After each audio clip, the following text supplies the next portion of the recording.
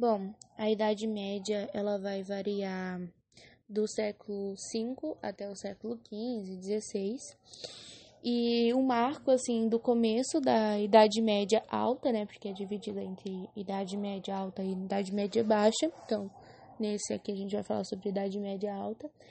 Então, o marco do começo da Idade Média alta é a quebra do Império Romano do Ocidente. Do Ocidente por quê? Porque o Império Romano estava crescendo muito e, junto com esse crescimento que ele estava tendo muito grande, estavam ocorrendo divergências internas.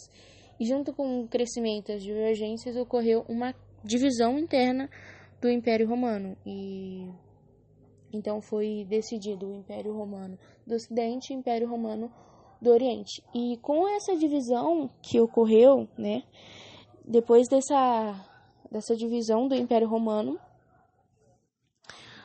a parte ocidental ela estava muito instável, culturalmente, socialmente, politicamente. Então essa instabilidade ela acabou permitindo invasões, saques, né, nessas cidades do Império Romano do Ocidente.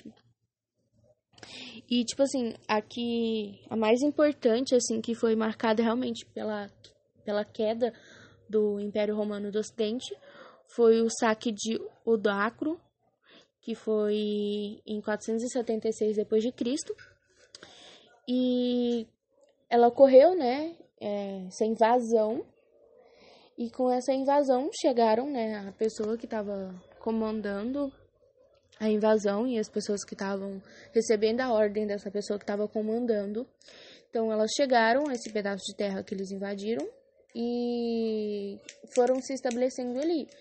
Só que, tipo assim, a pessoa que comandou a invasão, ela não podia ficar com toda a terra para ela, né? Porque ia acontecer guerras entre eles. Então, quem comandou a invasão pegou um pedaço de terra para ele, bem grande assim, e foi dividindo o resto do pedaço de terra entre as pessoas que ele foi comandando nessa invasão, que ele comandou nessa invasão. Então, seus subordinados foram recebendo um pedaço de terra. E aí é uma relação entre vassalo e sucerano. O sucerano é quem comandou, né? Ele até era um rei.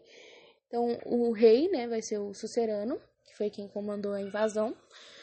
E quem recebeu, assim, os subordinados dessa invasão vão ser os vassalos. Então, eles vão ter esse pedaço de terra. Só que, nesse tempo, estava ocorrendo ruralizações. Então, estava chegando muita gente nesse pedaço. Chegou gente nesse pedaço de terra em busca de trabalho.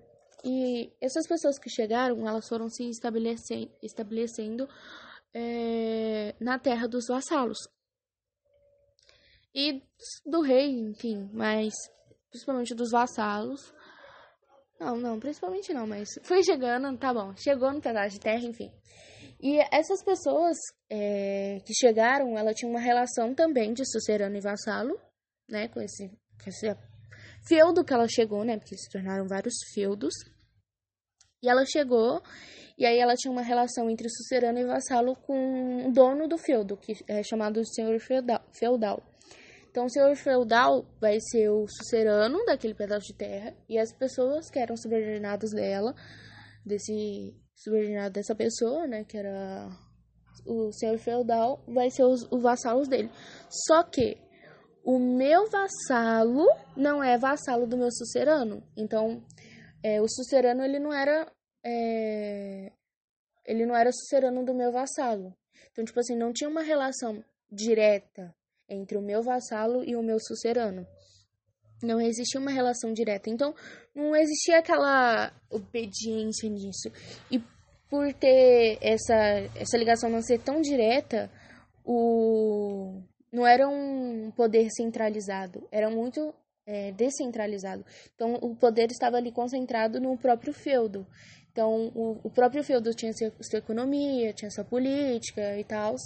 Então, tipo, o rei, ele não estava preocupado em mandar em todo mundo, até porque ele não ia conseguir, por essa relação indireta, né, com os vassalos dos meus vassalos.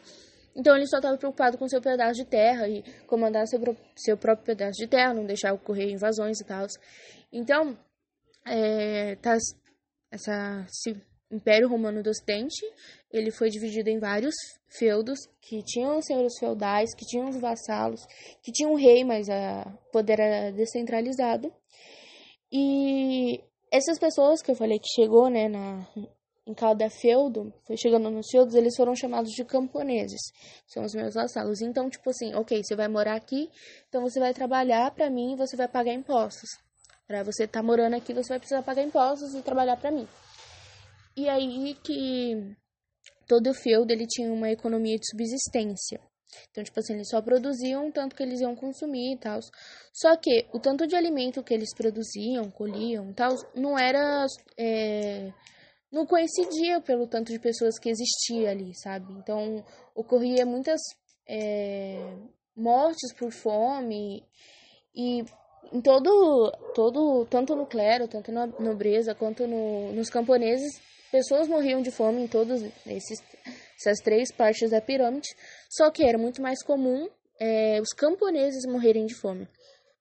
E essa qualidade de vida que eles tinham, essa situação de vida que eles tinham, era revoltante, né? Tipo, você passa fome, você tem que trabalhar muito, você vê seus filhos morrendo de fome e tal.